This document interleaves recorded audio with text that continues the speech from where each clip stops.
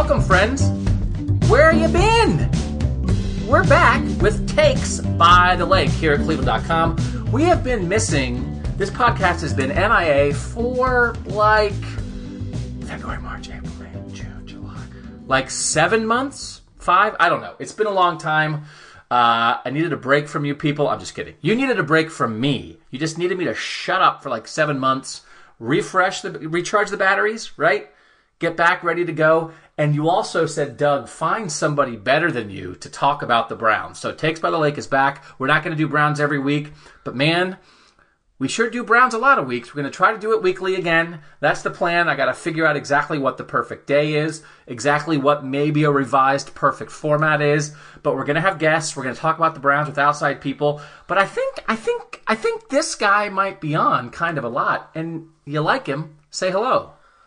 Yeah, it's Jake Burns. I'm here. Woo! It's Jake Burns. He's here. Woo! Training camp week, baby. We're about to have some actual new football in front of us. So this is exciting. Jake and I are in our basement. In my basement, we don't live together. We could live together. We'd get along great. Let me go ask my wife if you can move in. We're going to do this. We're going to preview Browns camp, which we're all going to be covering starting Thursday. And we're going to talk for like 90 seconds about Sashi Brown at some point, too, just because I can't help myself. Mm-hmm. Jake Burns, here's what I want to ask you. And I have a Twitter poll that I put out a couple hours ago. You have been studying and writing, and we just discussed this. You've basically written about every single person on the Browns roster for Cleveland.com in the last month and a half. Tell me right now why the 12-4 prediction that I have plopped on the Browns since December, tell me why that's going to be wrong. Give it to me straight going into camp, because I'll be honest, Jake, I'm flying pretty high. As you should be. It's an exciting time, right? If you're looking for reasons in which this whole thing goes awry, I think that it one position group on each side of the football, in my opinion. I know what you're going to say. I'm going to think it in my head, and then I'm going to say, even if I'm wrong, I'm going to say that I was right. So go ahead. It's the offensive line. Got it. Because the skill position is as good between running back, wide receiver, quarterback, tight ends as anybody in the league. Bill Barnwell is one of the best football writers out there. He ranks them third in the entire league.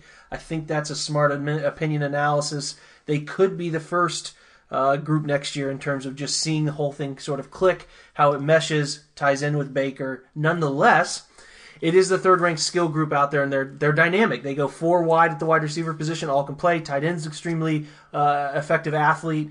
Came into his own end of the year, and then 2 great running backs. So if you're looking at the offensive line, though, you're looking at 2 tackles who did not perform well. Hold on. Okay.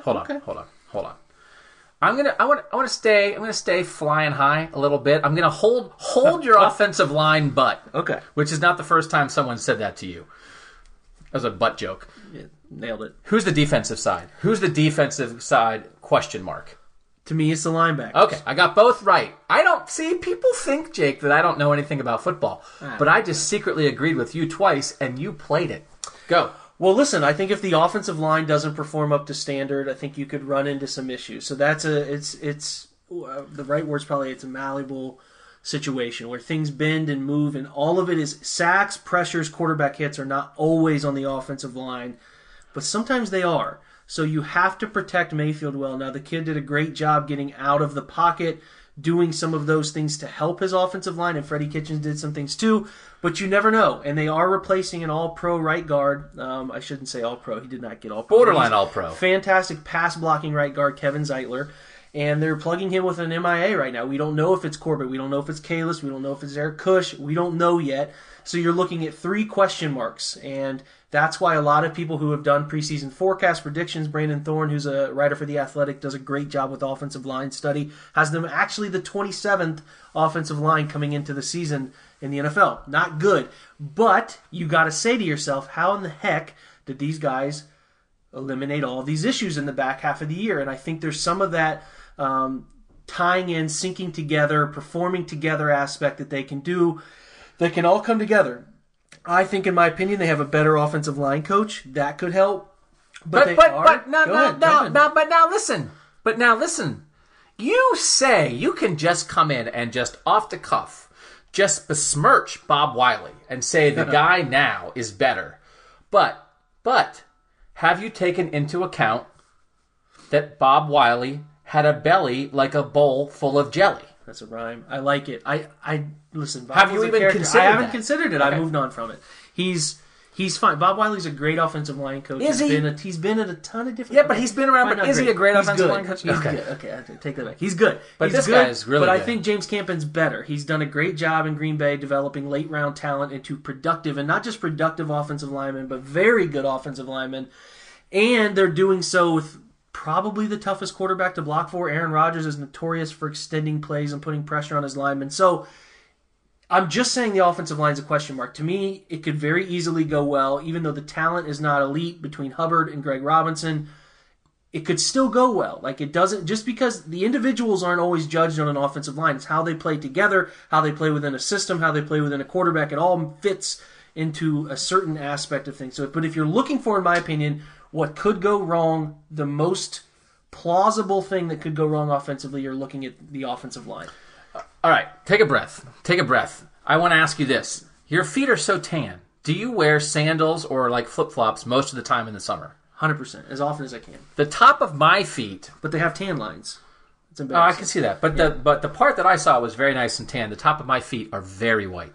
Here's my question. And I wanna we're gonna keep this tight because we like to keep it tight at Takes by the Lake. So I don't want to go through the whole team necessarily, but I want to dig in on the reasons they may not go 12-4. Yeah.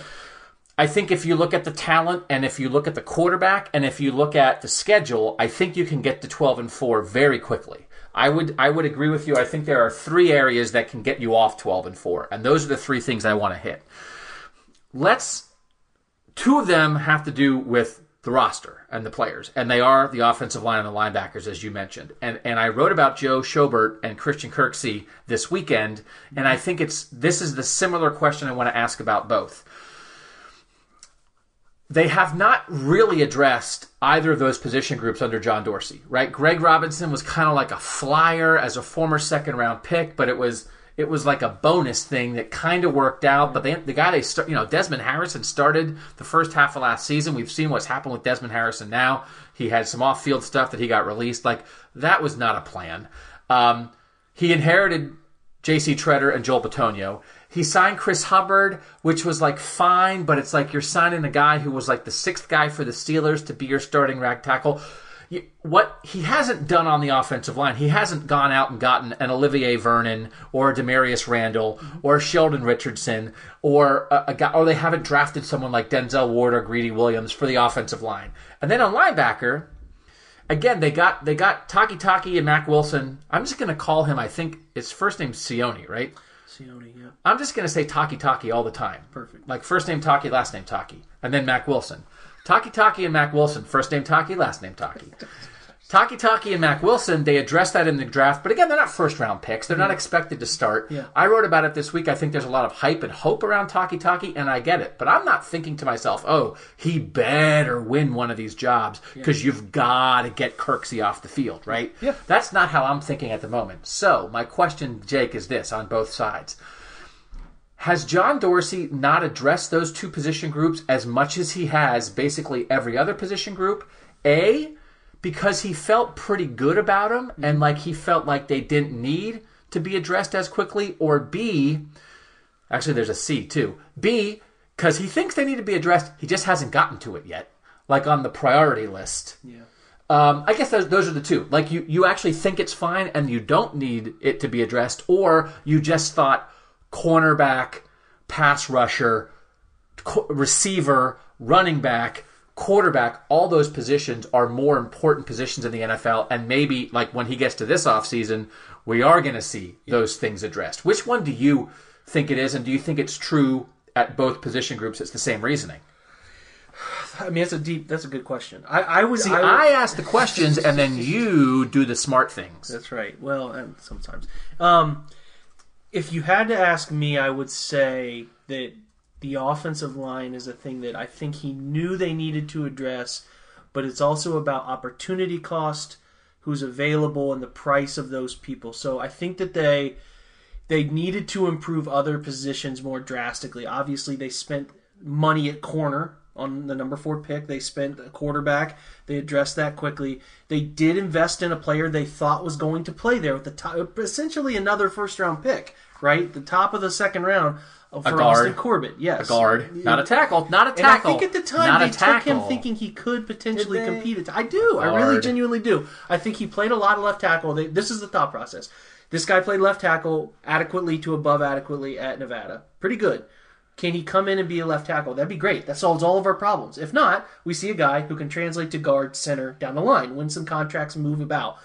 That's where I think they were. So they did invest there, and they did invest in Hubbard. I think they tried to invest it on the fly. Not big money players, so they tried to do some things there, and it held together well last year. Does that mean this year? I don't know. But linebacker, I think they once again felt they needed to upgrade other things. They needed to improve the defensive tackle situation. They needed to improve the opposite rush end because John Dorsey knows of all of those things. They spent money on another cornerback.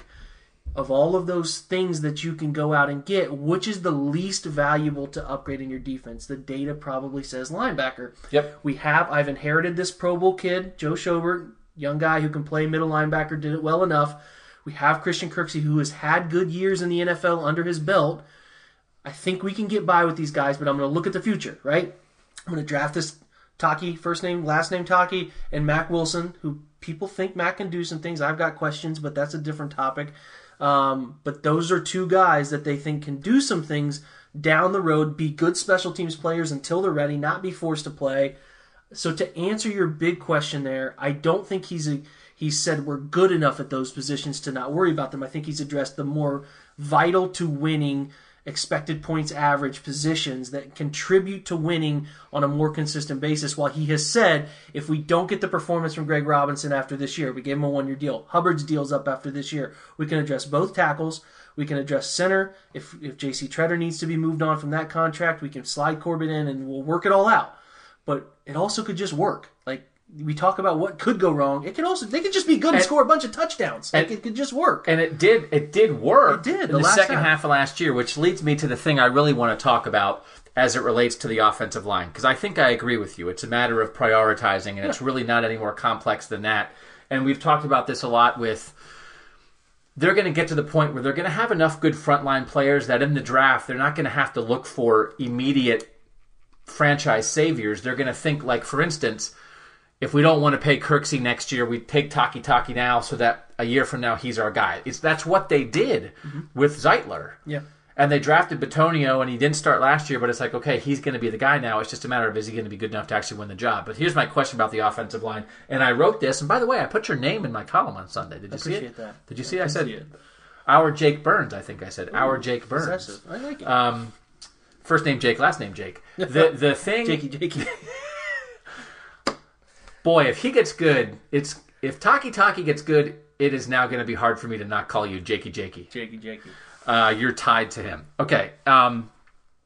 Can they be good?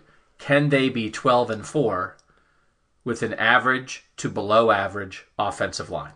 If your quarterback is mobile, if your play caller is smart, if you get the ball out quick, if you have a variety of guys that you can get the ball to, how good does your offensive line actually have to be?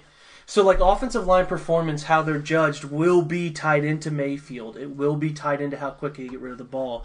I think that did you say average to above average or average to below? Like, I don't think they can be below average. Like, I don't think they can be genuinely bad. Austin Corbett or Kyle Kalis or Eric Kush, whoever wins the right guard job, is just continually getting beat. They're struggling to maintain any sort of pocket for him, and it just becomes overwhelming. They're below average.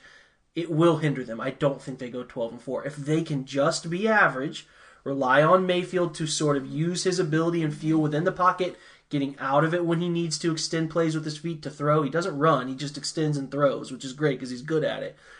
And they can develop ways to help them, as they've always done. Tight end chipping, tight end inline alignment, which changes the depth at which those guys are rushing off the edge, running back chipping, slowing things down with screen game, doing multiple sorts of play action.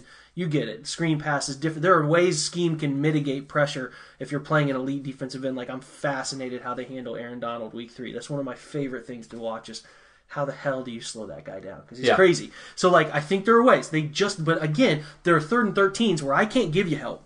It's got to be, you got to be able to block that defensive end and give Mayfield 3 seconds to get rid of this football. If they are below average, it doesn't mean their season's over, but a 12-4 becomes a 9-7, in my opinion. It can swing 3 games. It can absolutely, if your offense is just derailed, you cannot pick up any consistent momentum, you can lose 3 games, but they're good enough that they can overcome that, go 9-7, perhaps even 10-6, and that's, the USA Today prediction whole thing was... USA Today, what do they know? They covered the whole nation. Yeah, we just covered Cleveland.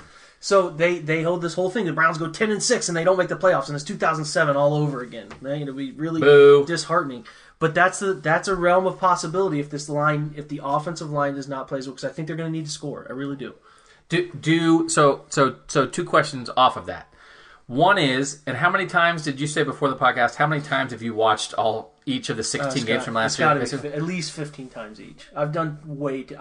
My brain is what you tell me what you want to know about a game. I'll tell you everything there is to know. Challenge. All right. So week 11, 3rd and 8 in the middle. I'm just kidding. How good when Baker Mayfield gets pressured? It's a bye week, by the way. But keep going.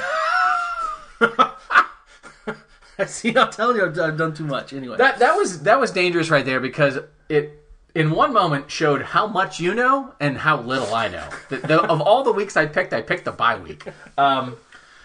When Baker Mayfield gets pressured, what does he do? And as a year 2 quarterback, how different will it be? Does he escape and throw on the run and do it well? Does he throw picks? Does he take sacks? What's his inclination when there's pressure, especially interior pressure over the 3 middle guys in the line? Well, he didn't deal with a ton of interior pressure, so that's where it's interesting. Because Zeitler was so... You mentioned... Kevin Zeitler, you especially mentioned his pass blocking. Top 5 pass blocking guard in the league last year, and he's proven to do that over his career. And his Madden rating reflects it. Let's not miss that. But anyway, here's what it is. There were some Madden ratings that made you mad. I was a very upset guy. But I love Andre Weigart. I've had him on my podcast, and he's a good dude. So we'll leave it at that. So if a quarterback knows, I typically have tackles who are upfield. I have a feel for if I can escape, how I can escape. If you are unpredictable in which your offensive line may leak pressure, it causes a little bit of eye drop where you're unfortunately looking at what's going on in front of you, taking your eyes off of downfield, or you lose a feel in the pocket. Some of that stuff can creep in. I thought he got way better at it as the year went on in terms of feeling when he needed to escape, feeling when he needed to spin out, getting more comfortable with guys getting up onto him before he reacted. Because sometimes defensive linemen will say, we're going to get upfield to a certain depth, we're going to stop, we know which way he'll go. I just wrote about this on Sheldon Richardson, the twist stunt that they did that killed Aaron Rodgers. Sometimes you can get quarterbacks in habits where if you send a defensive end inside, looks like the defensive end's going inside. What's the quarterback going to do? He's going to try to escape laterally, but then you have this twisting defensive tackle ready to clean up and make a play. So, there are ways that defensive coordinators can plan those things. But if Mayfield can feel that, continue to feel it, continue to grow, I thought by the end of the year he started to know, hey, I need to throw this or I need to get out of the pocket and try to throw it. If he can keep doing those things, which there's no reason, we have no data, no evidence that says he won't throw well on the move, getting out of the pocket. We saw it in I think it was a mini camp or OTA video the Browns put out, just darts when he's on the run. He's really good at it. He's effective on the run thrower, and I have no reason to believe that that's going to take a step back. That is something he's going to have to continue to do. I think when the entire offensive staff sits down at the table and they're talking about it, they're saying, hey, are we making unnecessary risks at offensive line by trading Kevin Zeitler? They say, well, we have a quarterback we think can beat the blitz by throwing through the pressure. We call that replace the blitz, throw where they're coming from. And we have a guy who we think can get out of pressure situations with a natural feel for the pocket. Let's let James Campen coach him up, and we can win this way. I think that is a risk that they said, would we rather be really strong on the interior offensive line, or would we rather loosen that a little bit and have this guy and get an unbelievable playmaker on the outside? The best receiver in Cleveland since Paul Warfield. Exactly. Yeah. So that's where they're at. And I think there's no reason to believe Mayfield won't still continue to be good at that unless we have data or film that shows us otherwise. He got really, really good at it. One of the best. I actually think he had the best out-of-pocket Pro Football Focus passing grade other than Patrick Mahomes, that means something. 7 more questions. This is going to work. I like this because I don't have to think. I just have to make you think. Okay. Freddie Kitchens and Todd Monken. You have written about it. People have talked and written about it. Todd Monken is more downfield guy, right? Pairing that with some of this Freddie Kitchens chases stuff. explosive play. So you'll hear him talk about it all the time. What is your belief in the ability, if the line is not great, especially early on, what will they do from a play calling standpoint? Will they have to get the ball out of Baker's hands more quickly? Will that mitigate how much they can go down the field? And what is your belief in Freddie to be able to react maybe in the moment, in the middle of a game of like, dude, our right guard is getting abused every single play. I'm going to have to go to this and call these kind of plays. How good do you think he'll be at that?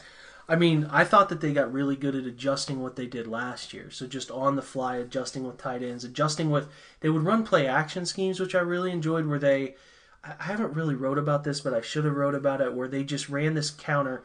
I'm not sure if everyone knows what a counter is. It's basically you're gap blocking to one side, which means you're stepping to the inside, and then the guard on the backside pulls around to kick out a defensive end. That would be the run scheme. Well, they ran play action off that, where they did the identical thing, but they would take a guard and have him block the defensive end. Kind of slows the defensive end down because he sees run action. Then he has a guard working on an island against him. Now, that was really effective when you had Zeitler and you had Bitonio. They still have half of that equation. I think Corbett pulls and moves pretty well, so it'll be something that they might try with him. But my point is, that's how you mitigate some pressure. If they're having issues, they'll do a lot of max protection things, which they did last year. If you can send out Jarvis and Odell or Odell and Callaway, two guys who can really lift a lid off a defense, you don't mind keeping 7 guys in the block because we're going to push the ball down the field vertically, and we buy time. We can buy time and have 2-on-1 blocking if nobody blitzes. So, that's how they're looking at it. How do we get us in the best numbers? How do we use our skill players? Because, yes, there are going to be times where we don't want to keep extra guys in and block, and at that point we will do different things to help out, or we'll just say, hey, we got to get by. We got to get by with this on the fly. If we need to, we can call line shifts where we can say, hey, we're going to take the center, immediately put him down on, if we're playing Aaron Donald, we're going to double team him. I don't care if he's playing the shade or if he's playing the 3. Those are technique alignment spots. We're doubling him. Find it, call the pass protection his side, 2-on-1 every time. We have to. Those are the things that they'll have to do. I think there will be situations where they're going to play really good, the TJ Watt. They're going to play good rushers, different spots all over the field. They can do it. I truly have believed that Freddie found a way to make it work.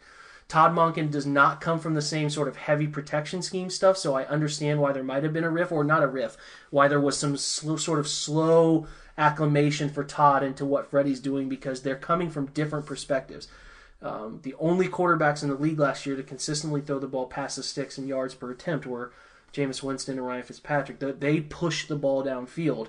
Both the guys, the 2 quarterbacks that Todd Monken had in Tampa Bay. Exactly. Right. So I think they're going to try to find the best mixture of Todd's uber aggressiveness that is rooted in playmaking and will give the Browns opportunities with Freddie's, hey, buddy boy, slow down a little bit. We got to protect our quarterback. Here's where we need to meet them. There will be some headbutting that goes, but they're 2 smart guys. The thing that I've noticed is these relationships run into issues when there's a guy in the relationship who says, I drive the bus. That sort of stuff. Who is an ego-driven... Don't even jump on that bait. I saw your face light up. Who could it... well, that phrase sounds familiar. So, if there's one of those guys in a relationship, it's not going to work. But these 2 are humble guys who want to make it work for the best of both of their careers. And there's no reason to think these 2 smart guys can't figure out some way. Now, is it going to result in big plays? I don't know. But I do know they're going to put their best foot forward to protect the quarterback despite losing that right guard, and give those playmakers on the outside as many chances as they can. Jake, you are a great X and O football guy. I think you could be a life coach. I don't think so. Yeah, don't let someone drive the bus. Drive the bus together. 2 steering wheels. Co-driving. You touched on the other thing I wanted to ask about this, which is the idea of keeping in more guys to protect. It would seem to me, and I want to mention this, even though you mentioned it, so that people, again, think that I know something, because I was going to say it before you said it, but I always feel good when we say the same thing. To me, if Odell Beckham's one of the guys you're putting out in the route, you feel better if it's only a 3-man route instead of a 5-man route. Sure. David Njoku is a very popular, breakout pick. But who's the other tight end that they got from Kansas City? Demetrius Harris. Isn't he a better blocker? He's better than Darren Fells, and he's better than David Njoku. Most everyone is better than David Njoku, right? Well, No, is that unfair? As a pass blocker, I would agree that he's never been comfortable. But I think he's gotten adequate or average as a run blocker. I think he gets a bad rap there. But Harris was brought in because he's better. There's no doubt. So there will, to me, won't there be moments where David Njoku in certain situations against certain teams maybe won't even be on the field as much because you're going to think to yourself, well, we're keeping in 6. Yeah. We got to keep in 6, and we don't need Njoku, the threat as a pass receiver, because we're putting Callaway, Jarvis, and Odell out there. Mm-hmm. And again, at times when, Nick Chubb, the first 8 games of the year, may not like it, but that dude in certain moments of a game is going to be a glorified offensive lineman if this offense is going to run as you might think, because it does make sense to me that Odell allows you to max protect with confidence more than if you felt like, well, no one's going to get open if we aren't pushing the defense with more guys down the field. And I think they saw that. Week 17 against Baltimore, Baltimore just said, hey, we're going to rush 7 guys every snap, and we are going to make Mayfield beat us by throwing to tight receiver. Like, they were covered so well all the time that I think the Browns thought, I would imagine that John Dorsey sat there in Baltimore and said, hey, when this last interception was thrown, I'm not watching our guys not separate. I need to see separation. How do I get that player into our building? And that's when he thought, I'm going to go after Odell. I'm sure he's thought about it before, but that's when it's like, I could see that moment being like, this is what we have to do. We got to get this guy. If we want to be a Super Bowl contender that I envision next year, we got to have that guy. But to your question, you have to be careful, because if you put Harris on the field and you only keep him in to throw, it's a tendency giveaway. Yep. And it will be a problem. Defenses will know this guy is staying in 82% of the time. I'm not going to pay much attention to him, and I'm going to really play this hook zone right here. Even though it's man-to-man, I'm just going to play my tendency. I'm going to play this hook zone that Odell loves to run this slant in, and boom, it's picked off. It's going the other way. Like, you got to be careful with that. There's a balance to it, and you do need Njoku to be able to, like, they, instead of asking him to stay in and block all the time, they said, hey, we're going to have you 1-2 block, chip block, and then go out as a late safety valve or whatever. So I think they'll still do a lot with Njoku. I don't think they're going to say, Harris, you're on the field and he can catch the foot. He can play a little bit. Like, he's not fast, but he's a 6'6 guy, 6'7 guy. He's got a big frame. He can go up and get the football on occasion. Like, he's not limited. He's a better athlete than Darren Fells, without a doubt. And Darren Fells did some things. He had like 5 targets and 4 catches and 3 touchdowns, something like that. So, like, that role is still there. And Freddie loves to use multiple tight ends. They'll still do that stuff, but Njoku's going to have to be on the field. He's going to have to be comfortable doing whatever it is, whether it's in the wing, run blocking, whether it's in the inline, pass blocking occasionally, or if it's full on chip release stuff. Like, he's going to have to feel comfortable with that. And Nick Chubb's he's not an ego guy. He'll do whatever they want him to do. They'll get him touches in his capacity. There's nobody I have less doubt about not caring whether they're getting the football all the time than Nick Chubb. He's just the ultimate team guy. So they got to balance it all, though. You're right. Like, if I was the offensive coordinator of the Browns, I would say, how can we balance pushing Odell, Jarvis, Higgins, whoever's the third receiver in, but yet giving us a guy and a half, call it a guy and a half, a guy truly staying in, running back staying in, blocking, and getting a chip and go. Like, they need to sort of balance that stuff out, because even if you're just putting 3.5 guys out on a route, I keep saying a half because it's like he's chipping and then releasing, he's a safety valve. That's good. They're good players. Like, they're good players that are hard to cover, and then you have to balance as a defense. We got to really respect Nick Chubb. So, it's a burden. I think we talk about what could go wrong with the Browns. I just don't think about people who spend enough time, and myself included, to say, hey, this could go really right, and they score a ton of touchdowns, and they go 12-4. That's all I do. All I do for the whole summer is sit around and talk about how it could go right. That's why I thought it was very important to have the how it could go wrong, because from here on out, every edition of Takes by the Lake is going to be why they're going 12-4, why they're going 12-4. That's right. Where are you right now? And I've done it with my Ohio State pick. My initial Ohio State pick is a 9-3 season, and I said I reserve the right to change my mind because we're going to watch preseason practice. I want to watch Justin Fields develop. I'm going to gather in all the information. I'm not going to hold myself to a pick in the middle of July. With the Browns, I'm not moving off 12-4. I don't care what happens. A sinkhole could open up under the practice fields in Berea and suck the whole team down into the center of the earth. And the 45 people who are just like watching practice that they come out and put on the field instead, I would still say they're going 12-4. You have tied yourself to Taki. I have tied myself to 12-4, and I am happy to do it because I want the credit when it happens. What's your record now? And you're allowed to change it because you haven't been as boisterous about a single record, but I want people to have an idea now as someone who has watched every game 15 times and has analyzed every person on the roster for Cleveland.com 6 different ways. What's your pick?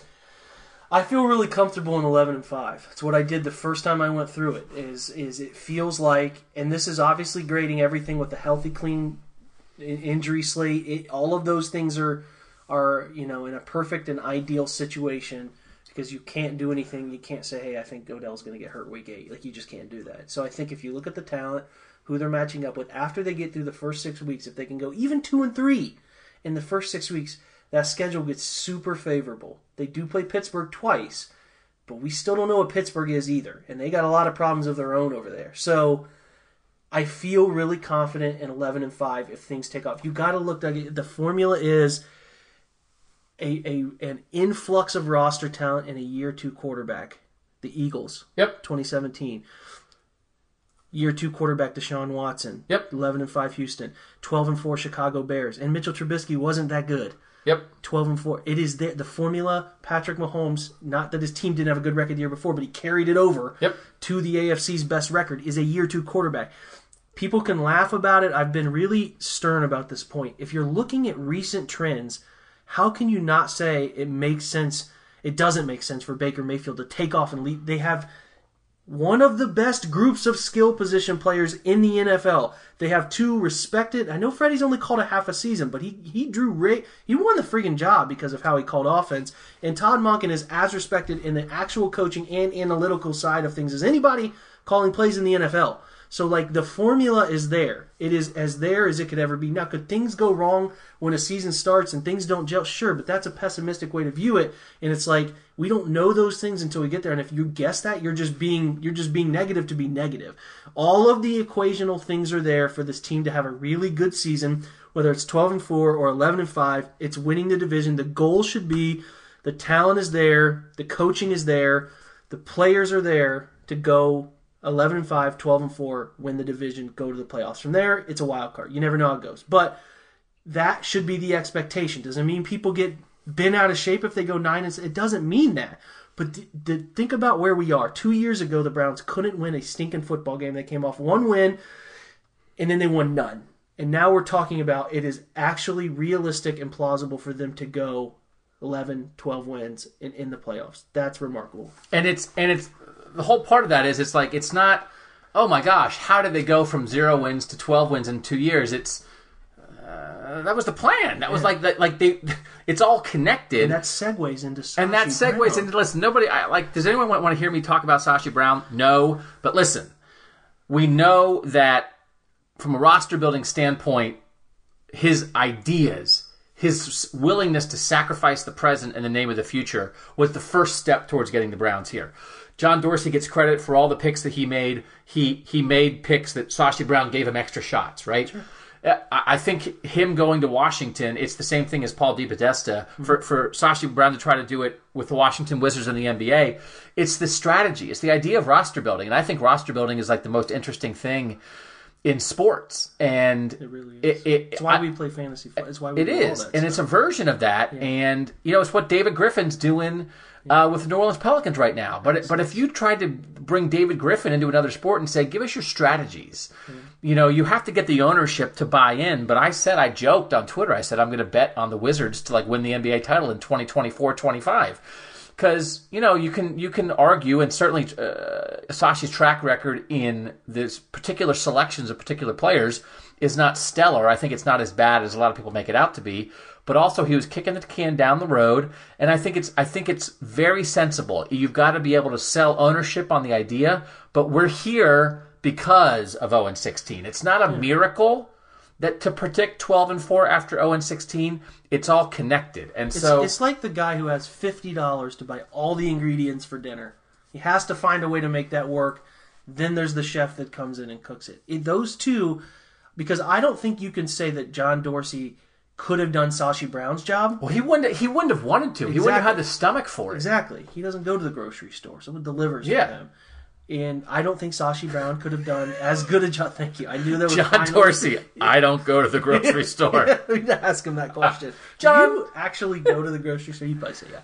But I don't think Sashi could have done what John did as well. I think John is a very keen talent evaluator. So, like, if I just don't think that people are thinking of this the way that I would be considering if I was a team that was perpetually terrible. I'm the Miami Dolphins. And they've been terrible for a little while. Now they went to the playoffs 4 or 5 years ago or whatever it was now. How do I get... Who's the best asset collector GM type in the league? Get him here. Let's do this for 2 years, and then we'll bring in somebody who can close the door like we saw John Dorsey. I just think that like the NFL is so trend and good old boy in nature. Everybody does the same things. They hire the same coaches. I would be thinking...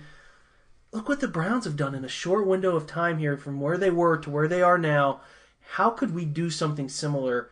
And, I would consider thinking, like, who's the best asset collection type on the market? How do we do that? How do we stay savvy? How do we use the baseball model and sell a contract to get a pick? Yep. Give money away or take on a contract to get a pick. Those sorts of things are what I would be thinking, and I think the Colts have done it. I think they've done a very sound job with that, but not many are doing it. No, they're not, and you have to be willing to do it. Yeah. It's the willingness. And the Colts, you need your quarterback to get hurt. Yeah, right. You know what I mean? Like, it's that kind of situation. You either need your quarterback, you got to get your quarterback and then hope he gets hurt so you can acquire assets, or you've got to put your quarterback acquisition at the end of the process, which is what the Browns did. And it's like, why... Carson Wentz just got a huge, giant extension in Philadelphia. If he was here and everything else was the same, you would not be able to pay Odell Beckham and Olivier Vernon and Sheldon Richardson to the degree that you're doing it, because you'd be paying Carson Wentz some of that right now. And all the things. You can't take a quarterback project. You cannot take 21-year-old Sam Darnold, right? Because you don't know if Sam Darnold might be really good by 24. We've had this. You've got to pay him. Right, so you've got to... There's a lot of stuff about getting things to line up in your window in the same way, and I think, in the end, the window for the Browns is lined up very successfully, and I think the other thing people have to understand is it absolutely starts now. This is not a build where, I don't think they're ready to win now. No, this is the win now window before you pay Myles Garrett, and I don't before think you this pay is all the these year people. Before the year. Yeah, I think this is the year. I don't think so. I want to ask one more thing, and then we'll get out of here. I would not bet any money on them to win the Super Bowl. I think they're really trying. The thing that told me that they are saying this is the year we want to win the Super Bowl was Gerald McCoy. I think they really want to win because they're going to have some hard decisions to make that they're going to let talent walk. But so the guys they could lose next year, they could lose Randall, they could lose Schobert. Could lose Robinson. They could be replacing their linebacker, their free safety, their left tackle, all in the middle core guy. Rashard Higgins is up for a deal too. So I get that. I think it's very hard to expect them. You even look at the Bears last year. Sure. And it's like, I missed a kick, but again, it's just one of those of like, were they ready to do what they needed to do? The Rams took a year before the year, right? They got to the Super Bowl. They were 11-5 the year before and lost in the playoffs before they got to the Super Bowl.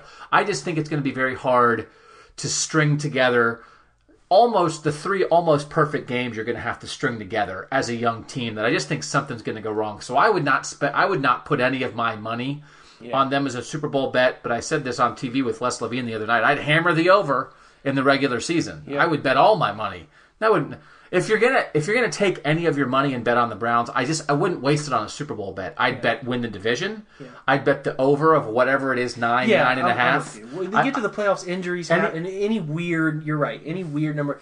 You remember the Raiders a few years back? They were 12-4, and Derek Carr breaks his ankle. You just never know. And they were right there. They're another example of teams making this jump with the young quarterback. So I will say I don't think they're going to make the Super Bowl next year. I guarantee. This season they're not making the Super Bowl.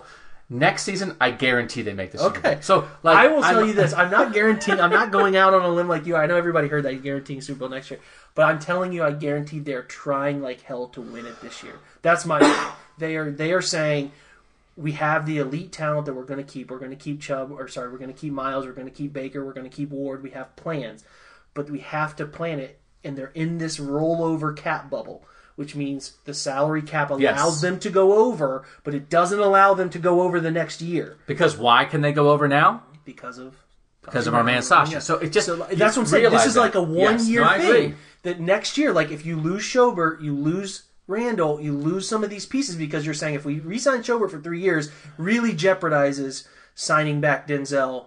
I get it. That's all so far away, and I'm not doing that. But my point is, like, you have this elite talent, you have plans, so no matter what, I'm keeping them.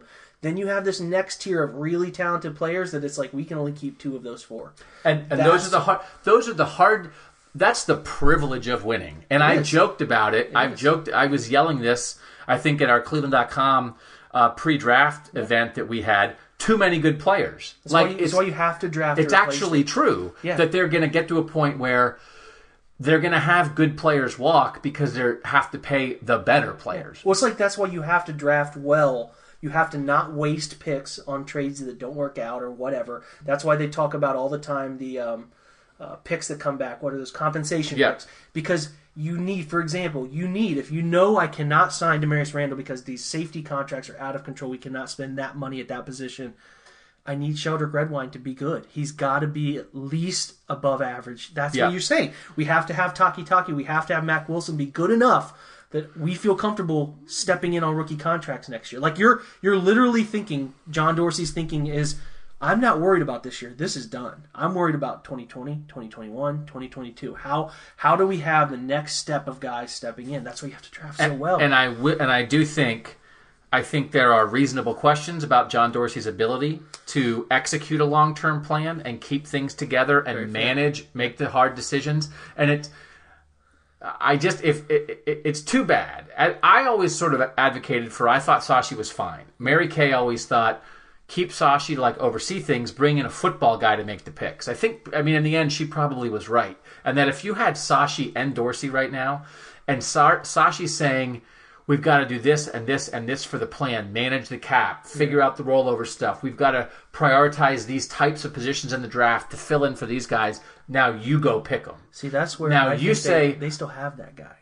DePodesta. I think DePodesta is so good at it. That you've got to say, listen, you're going to have to make a choice between Higgins, Randall, and Schobert. Yes. You can keep one. Yeah. Who do you keep? And then Dorsey can decide. Yes. But you have to have a realistic understanding of how you're going to keep this rolling long term, because you can't spend Miles' money on Rashard Higgins. And you can't spend Denzel's money on Joe Schobert. So it's just very interesting to me how it's all... I would feel less confident if I hated seeing Andrew Berry go because I thought he was great.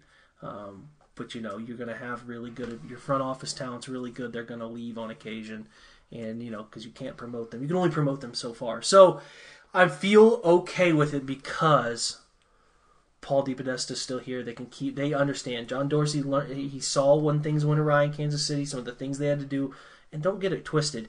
If we're calling Kansas City a failure or a nightmare, that's complete. That is not true. Look. They're as set up to win as any team in the league.